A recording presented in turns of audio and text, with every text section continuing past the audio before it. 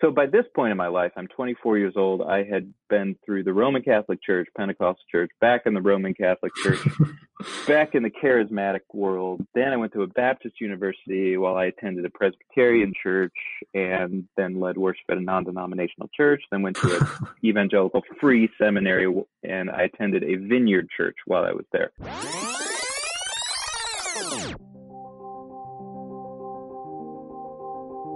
Well, hello and welcome to Forefront 360, where we take you all around the intersection of the arts and the Christian faith. I am Zach Osinski, and I am so excited to be joined today by musician and church music director out of Dallas, Texas, from Liturgical Folk, Ryan Flanagan. Ryan, how are you doing today? I'm doing great today. It's about 82 degrees in Dallas, so it doesn't get much better than this. Praise God. That's beautiful. All right, Ryan. So just so we can get to know you a bit, I was wondering if you could take us through just what your background in the Christian faith is and where music comes into the picture as well. Sure. I was born into the Roman Catholic Church in Chicagoland, Irish Catholic family. But my parents left the Catholic Church and joined a Pentecostal church when I was very young, 3 years old. Okay. And I was raised in this Pentecostal church, which was a very musical church. Mm-hmm. Our music minister was wonderful, and he was, being Pentecostal, the emotive sort of participation in music was a very high value. And Doug, the music minister, was with the times as far as kind of the development of praise and worship music in the church, coming out of Hosanna, Integrity, and Vineyard music. And so I grew up on those songs in a very expressive and charismatic environment. And he sort of unintentionally taught me what church music was and how to do at least this particular kind of church music in the church.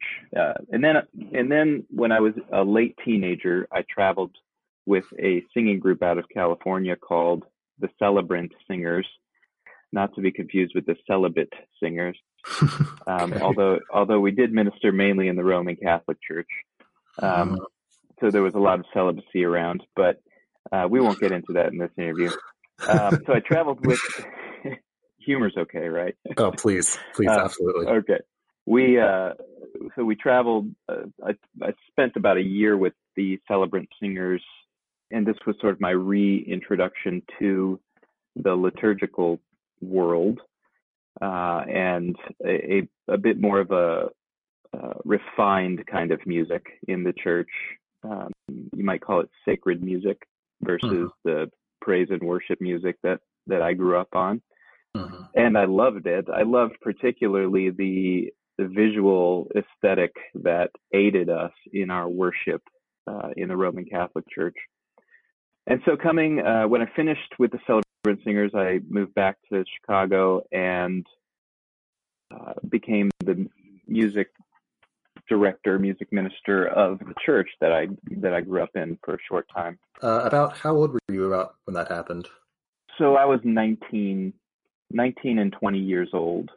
Okay. So I took my first, I guess you could call it my first music ministry position in a church, as far as leading adults into worship, would have been that Pentecostal church when I was 20 years old.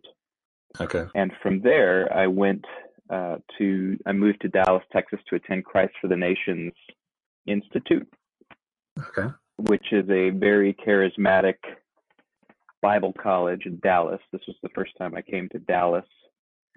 And this school is famous for its contribution to praise and worship music. Songs such as the Deer came from this school, as far as I understand.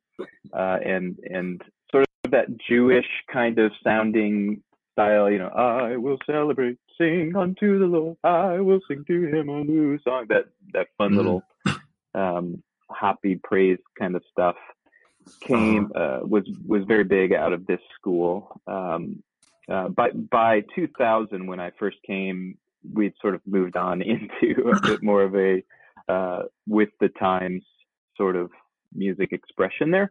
I'd say that as far as developmentally in my own musical journey, those 2 years at Christ of the Nations were, I mean, my musical chops sort of increased by tenfold, I'd have to say, just being around musicians, playing in the dorm rooms, playing in the hallways of our dorms, in the stairwells of our dorms, leading worship every day, sometimes all night long. It was an incredible season of, just immersion in that kind of musical environment. And then from there, I went to Dallas Baptist University to get my bachelor's degree. And that's when I really started enjoying the intellectual pursuit of the Lord. And so from there, I went to seminary at Trinity back home in Chicago. Okay. Trinity Evangelical Divinity School. So by this point in my life, I'm 24 years old. I had been through the Roman Catholic Church, Pentecostal Church, back in the Roman Catholic Church, back in the charismatic world. Then I went to a Baptist university while I attended a Presbyterian church, and then led worship at a non-denominational church. Then went to an evangelical free seminary, and I attended a vineyard church while I was there. So I experienced quite the spectrum, I guess, of music in the church, of theology, and just what worship was like in charismatic, evangelical, and Catholic worship. So that's, I'll take you that far into my journey for now. That was sort of, I'd say those were the most formative years. Yeah. Mm-hmm. Wow. So definitely making the rounds. Did any one of those environments feel more at home to you than the others? No. I loved, there was great, very valuable pieces to each of those. And it took me a while, maybe when I was 30 years old, I finally started being able to sort of think about and reflect on all the good that I experienced in each of those traditions. But what I was longing for was a church where I could be a charismatic evangelical Catholic. And I couldn't find one until I got to study with Bob Weber before he passed away. He's the one who coined ancient future worship, and he was Episcopalian. And he said, and he was talking about these, what we call the three streams. He called it convergence Christianity, evangelicalism, Pentecostalism, and Catholicism all coming together. He thought that the Anglican world was perhaps the most friendly or generous enough, a wide enough pool to sort of allow people like me to fully embrace the Holy Spirit, the Holy Scriptures, and the Holy Sacraments. And that's how I ultimately ended up then in the Anglican world, where I, for the first time in my life, do feel at home. Wow. Incredible. So you've been in the Anglican Church for about, was it 4 years now? 4.5 years, yes. 4.5 years, wow. So how, as far as your musical experiences go, how have they been, how has the Anglican Church shaped them? How have they been different? What's been unique about this time of your life so far? The biggest thing that I've learned and really love and appreciate about being a music director in this kind of church is that the music serves the liturgy. The music doesn't stand apart from the liturgy and serve as a liturgy in and of itself. We're not trying to create a separate time in which, through music, we are leading people into an experience of God, but rather the liturgy is what it is and is what it has been for thousands of years, a couple thousand years in our tradition. And the music has a place within that greater narrative. So what I love about that is the music, and we do 12 to 14 songs in a worship service. Wow. It's interspersed throughout the entire liturgy, from the pre-gathering music of musical reflection, preparing for worship, the opening hymn, we have a block of songs that we do because we do value that time of, every tradition calls it something different, getting lost in the presence of the Lord, or just, praise, just worship through music. We love that. So we still have a time for that. But then we have, offertory songs. We have liturgical, or the service music that we sing during the Eucharistic prayers, communion songs, sending song, dismissal, So I am still kind of pinching myself 4.5 years later to be in this in this tradition where music is used in this way. Right. It sounds like within this tradition, the music, rather than just having its 8-minute chunks at the start and end of the service, it sounds like the music really not only is integrated through the whole worship service, but it is also serving a greater purpose of the liturgies themselves. Is that correct? Yes, it is more than just kind of preparing people for a sermon and giving some, and it's more than just a tool for people to respond to the sermon. That was kind of my experience up to this point in the non-denominational world. It was, everything revolves around the sermon. And so everything before the sermon is kind of preliminary to the sermon, and everything after the sermon is in response to the sermon. In this world, it's very different. So how has then your experience in the Anglican Church, how has that shaped your work in the work that you're doing with liturgical folk? Well, sort of by surprise, when I came here a month into my job, that's when I met Father Nelson Kashevsky, who is a retired priest, was a retired priest, and he reached out to me early on in my job here at All Saints Dallas with a poem that he had written that sort of sparked our collaboration together. We then went on to continue writing hymns together, and we'll get into what that became, this music project. But as far as other ways that I've been influenced by the music or by the church, having the prayers, myself being a melodist primarily when it comes to songwriting, having the prayers, the prayer book, these ancient prayers throughout all of history, as well as a hymnal, and I just found myself with all of this content, this amazing story, these lyrics that were already there, and people who were much closer to Jesus and much smarter than me have written these words way better than anything that I could come up with. And so I found myself for the first 3 years here just setting these beautiful prayers to music, prayers for the liturgy, prayers from the morning prayer and evening prayer, prayers for my family. I've got 3 kids, and I found myself,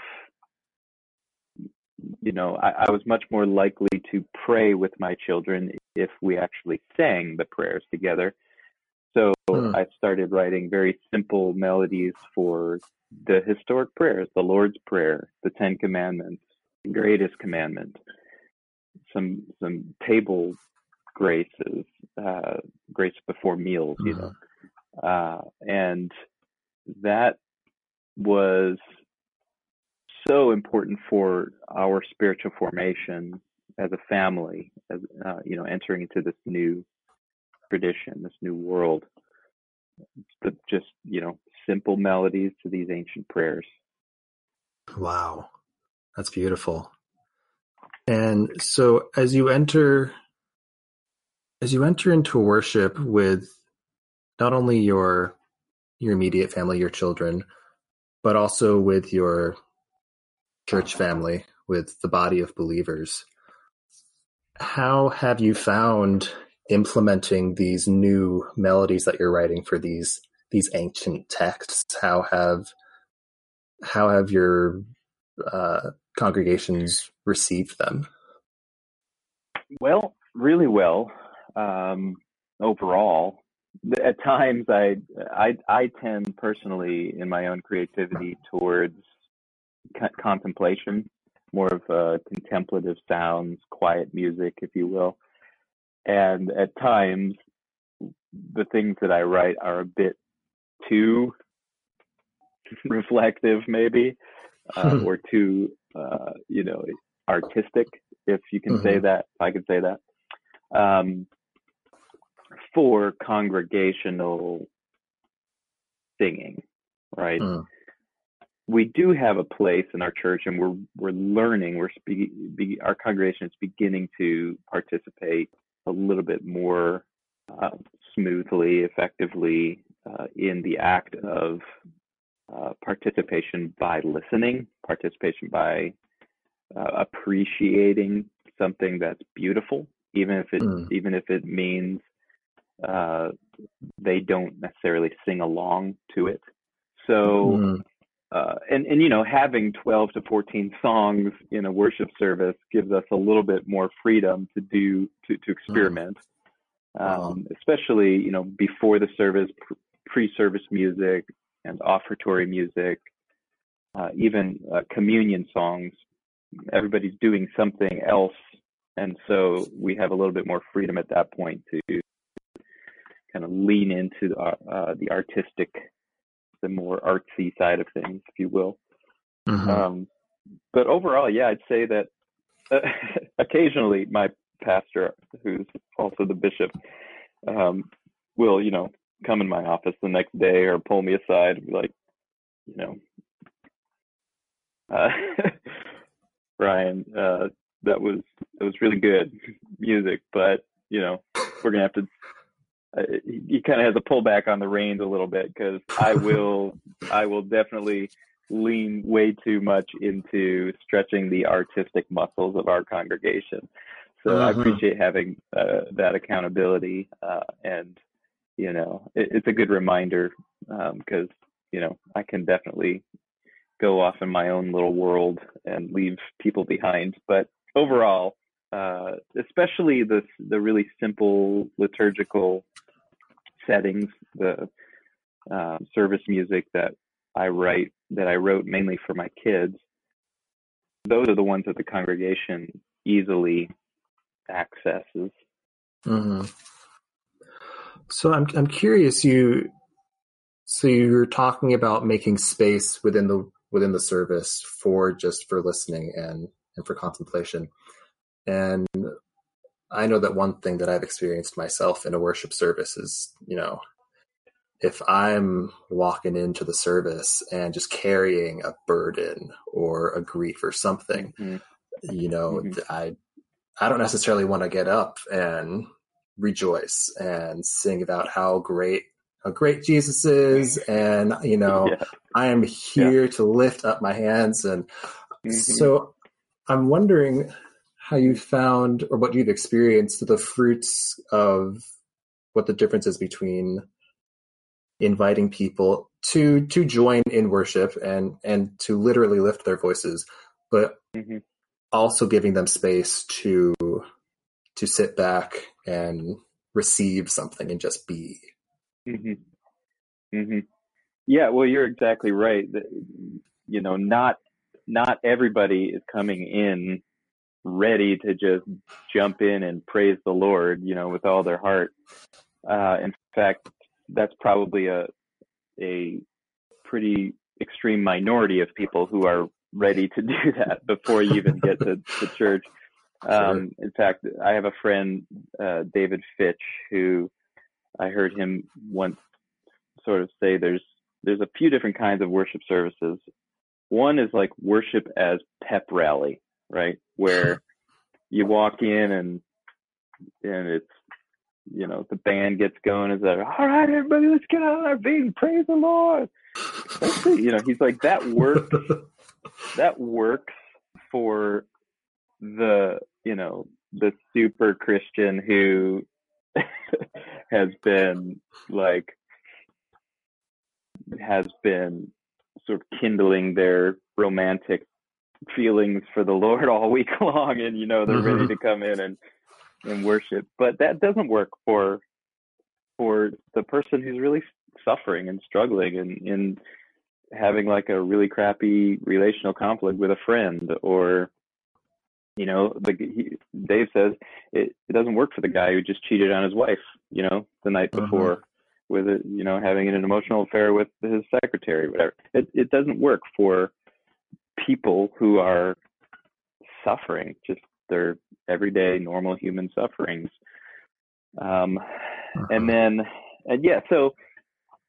So just the other two kinds of worship services, he says, we sort of find ourselves experiencing in America or North America is the next one is like worship as a lecture hall, right? Where you go in and everything, like I mentioned before, it sort of revolves around this really smart sermon, right? And the extent to which you accumulate intellectual understanding of the Bible is the extent to which you have connected with God in worship. So worship as pep rally, worship as lecture hall, and then he says the third is worship as spiritual formation. And this is where I have landed, and I've really learned from my friend David and from my professor Bob Weber, and really I've learned after 4.5 years in the rhythms of this kind of worship as spiritual formation. It as far as how worship as spiritual formation, which is basically the practices of worship, train us to become people who do life with God and mission in the world. And so confession, for example, confession of sin, confession of praise, confession of faith, these practices of worship actually train us to become the kinds of people who tell the truth in our lives, who proclaim the truth in our lives. Not only proclaim the truth, but recognize the truth when it is spoken in our lives, in our everyday lives, at work, at home, in the news. You can recognize the truth, and you can also recognize lies because they don't align with the truth that we've been proclaiming in worship, right? So that's just an example of how the practices shape us. But the way that in this kind of culture, in this kind of environment, music, then you can understand music would have a much more holistic sort of role, right? So if for example you're using music or employing music at a time of confession, you're not going to be singing praise the Lord, hallelujah, glory to God in the highest. You're going to, especially confession of sin, right? You're going to be using a psalm of lament, right? Or you're going to be playing something more reflective, maybe even in a minor key, right? that would assist worshiper in getting in touch with what's deeper in their hearts, right? Right. So that would be one example. Well, it also reassures the member in the congregation, your feelings, your emotions are okay. It is okay that you are sad. Mm-hmm. It is okay that you are suffering. Like, those emotions and those experiences are welcome here. Mm-hmm. Yep, it's normal. You hear this all the time in a certain kind of church world, like, welcome to church. Just check in, or check it at the door. Check all your baggage. Leave your baggage at the door. Leave all your struggles and stuff. Just leave it at the door and come in here and let's worship the Lord. It's like, no, bring that to the altar. Right. Bring it to the table of the Lord, where God can meet you in the midst of your sadness and replace, and fill your heart with hope. Instead of, if you check it at the door, right, then when you leave, you pick it back up and it turns into despair, right? But if you bring it in and you bring it to Jesus and you lay it down at the altar, he replaces your sadness with hope, right? And with joy, right? Even in the midst of it, right? And you still may be dealing with it in your life, but isn't that the cruciform life, right? Isn't that what Jesus calls us into? It's exactly what Paul is trying to teach the Corinthians, right? Joy in the midst of your sufferings. Right. Exactly. It almost seems like, forgive me, I'm thinking out loud here, but it almost seems like the worship service perhaps is there to be this illustration that we can enter, which reassures us of the joy, the hardships that we will walk in this kind of glorious tension all our lives. And I'm wondering, you being particularly a worship director, what is your vision for congregational worship? Where do you feel like we are right now as a church, and what is your hope for where we could go?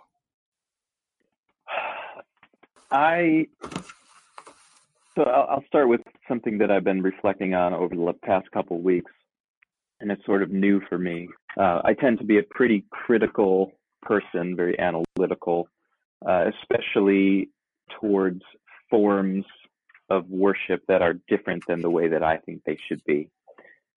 But what I've been reflecting on, especially after talking with a friend, is really struggling with her faith, has pretty much abandoned the idea of going to church. And it occurred to me in conversation with her that there's sort of a fundamental difference between a Christian and a non-Christian, right? Besides, one has put their faith in Jesus and the other has not. It's the physical embodiment of praise, right? What do you do with what's happening in your life? You either praise the Lord or you don't. Wow. You either turn your heart to the Lord and acknowledge him, right? Or you don't. And I didn't say, I'm not talking about Thanksgiving only. Thanksgiving is the easy thing for people to do, even if you find a close parking spot at the mall, right? Thank you, God. But with everything that happens in your life, is your inclination to turn to the Lord in praise. And with that sort of basic approach to this question, that gives me a little bit more optimism towards the forms of worship that I don't necessarily agree with, that especially that we see in America, kind of this consumer, pragmatic church world, right? At least there are thousands of people who have at least enough energy and vision and belief or trust that to come into the house of God and to praise the Lord, right? And I ask myself, who am I to determine whether people in that place of worship are genuinely doing it for the right reasons or not? Like, I just want to look at that and say, there is a big group of people who are praising the Lord. And so that's kind of, I've been thinking a lot about that lately. That gives me a little bit more, it makes me a little less critical of the particularities about how people are worshiping. If you see a worship service and you say, hey, we have something going great here, here's how we could make it better. Like, how would you say we could invite people into that rather than coming and saying, like, we're going to change all this, totally new forms of worship. Because it's certain, I just as a musician, like, I always certainly feel tempted to say, like, oh, we could change this, and this, it'd be so beautiful. But also understanding that we need to meet people where they are. And so how would you hope that we could invite our congregations into something new? I think that there is already a movement, call it a modern liturgical renewal movement. I think that there is a greater and increasing openness in the church, especially as millennials are starting to move into positions of upper leadership, towards beauty, or the rediscovery of what our bodies do in worship, and that it's important, like the physical, the sensory is actually important. The sensory beyond, that hyper sensationalist kind of appeal to the emotions through, culturally accommodating means, but like the rediscovery of the physical element of worship. I'm also seeing much more thought and practice, intentionality around the inclusion of the sacraments in worship, which I believe is the gateway to the reintegration of the physical, of the the engagement of the senses in worship. It's the front door to it's the on-ramp for the arts to come back into the church. The sacrament is because it involves all of the senses. It involves sight, sound, taste, touch.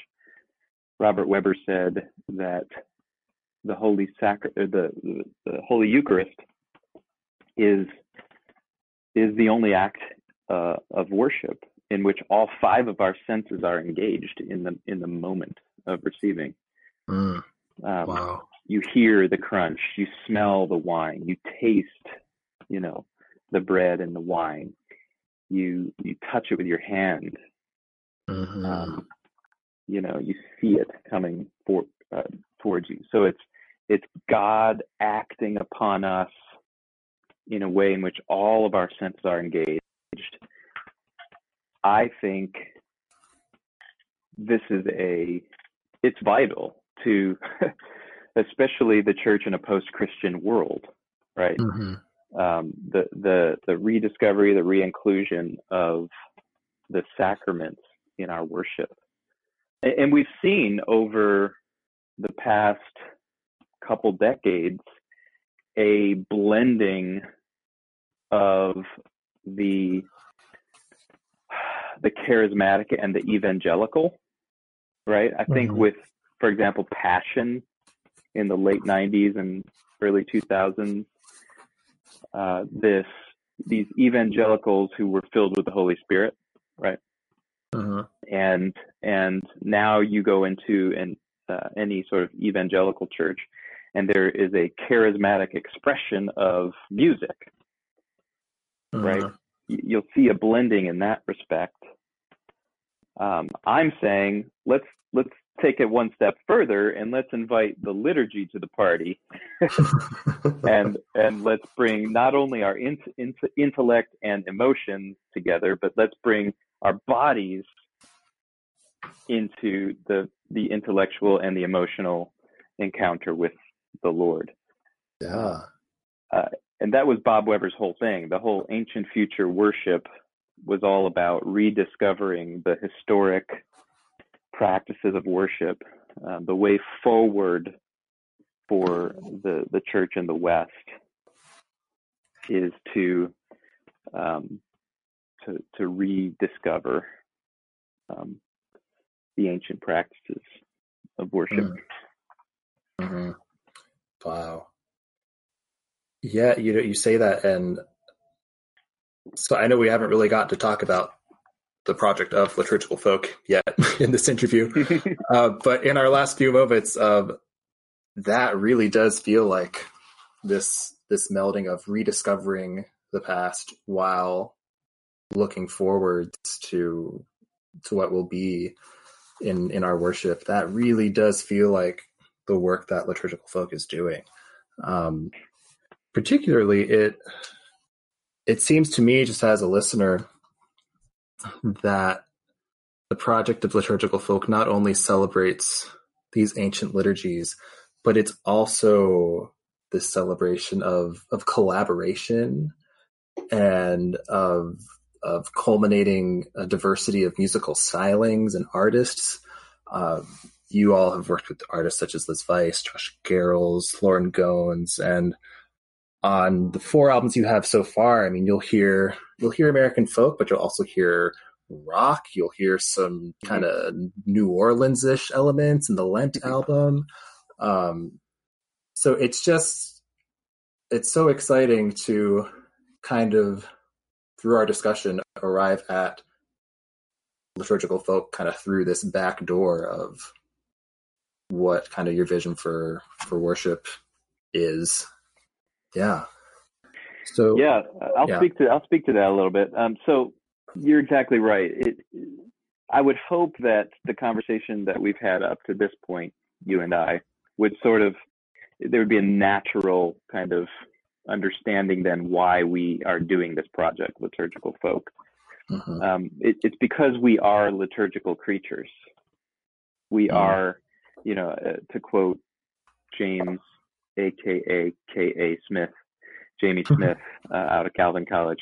To quote him, we are not primarily thinking creatures, as Descartes would say, or just as sort of modern evangelicalism would say, I believe, therefore I am. No, we are primarily desiring creatures. We are creatures.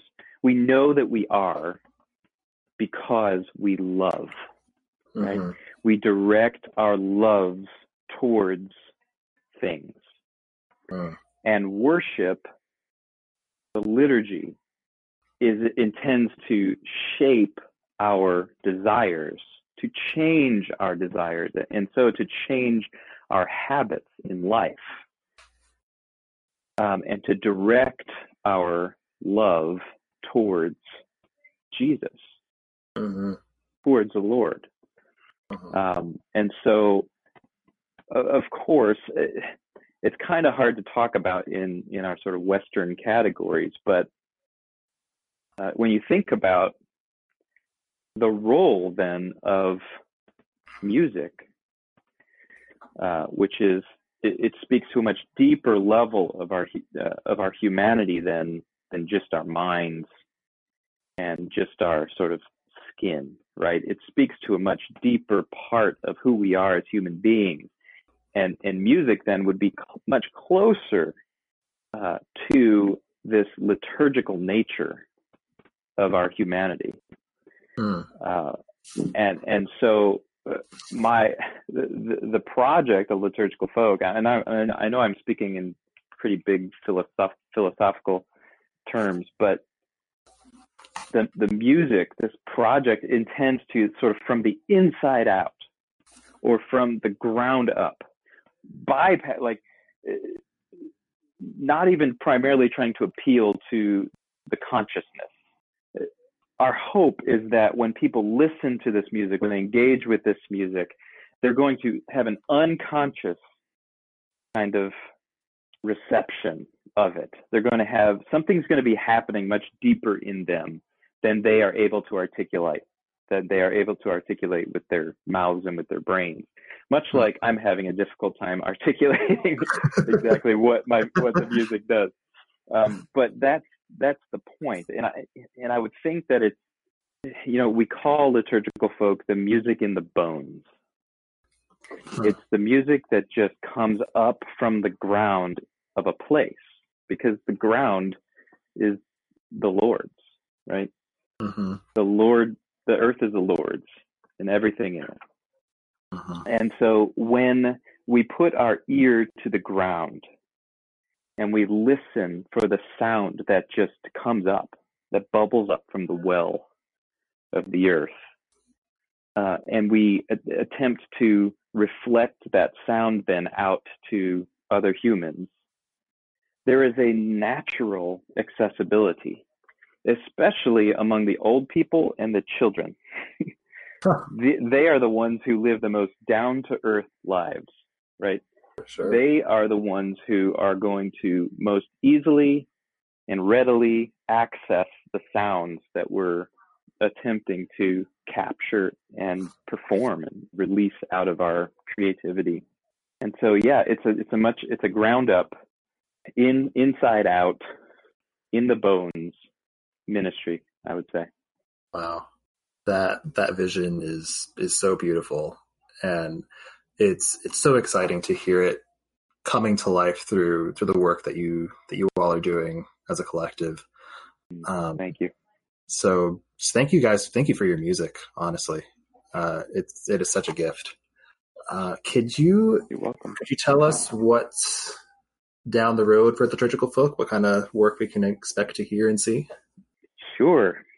Well, the next thing sort of on the agenda is we're going to record 2 more volumes of music this July.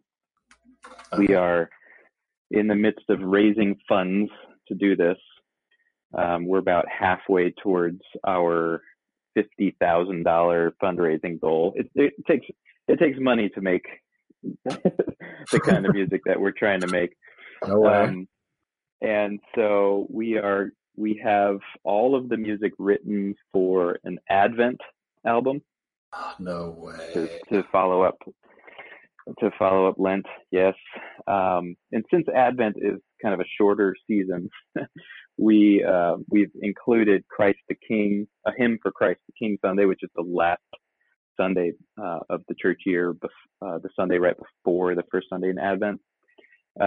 So we have a Christ the King hymn. We have 4 Advent hymns, a Nativity hymn, an Epiphany hymn, a baptism hymn, and I wrote a little waltz for Father Nelson in memory of him, because all of these songs are his text. Like, he wrote poems, and So all of the songs on Lent, all the songs on Advent, all of the songs from our Volume 2, Edenland, were poems that he wrote that we then tuned and adapted. Right. So we've got Advent, and then we have Psalms. We've written several settings to the Psalms verbatim from the Book of Common Prayer. So that's what's next. Hopefully Advent will come out November 1st, and Psalms will come out January 31st, and we will have reached our goal of releasing 6 volumes of new liturgical music in 3 years. That was what we were trying to do. So we'll see what happens after that. But it sounded ambitious to us. We didn't think we were going to be able to do it, but the way the stars have aligned, so to speak, it looks like we're going to be able to do it. Wow. Well, praise God. That is so exciting. If our listeners wanted to check out Liturgical Folk, learn more about the project, and support the upcoming album releases, where could they go?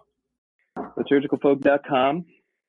You can find out all about the project, read about the story. The Dallas Morning News actually did a nice piece on our collaboration a couple of years ago. Christianity Today also did a nice follow-up piece I think right as Lent was coming out, so the beginning of this year. And the donate tab on the website, liturgicalfolk.com/donate, is where you can read all about how you can partner with us to help us record these next 2 records. Excellent. So one final question before I let you go. It's a question that I love to field to all of our guests. If you had either an encouragement or a challenge for Christians in working in the arts, what would it be? The encouragement is that there was a time when the best art in the world was coming out of the church. It was the defining narrative, really, for art, at least in the Western Church and in the Eastern Orthodox Church. Uh-huh. The Christian story was the defining narrative, and I'll say, I remember when I first connected with Isaac Wardell, who is our producer. Right. The first thing that we really connected on together was this vision to make sacred music good enough that non-Christians would want to listen to it. Mm. And I remain committed to that, and I encourage other artists to do the same. Fantastic. Wow. Well, Ryan, what a pleasure to have you on the show today. Thank you so much for spending your time. The honor was all mine, Zach. Yeah, of course. Thank you.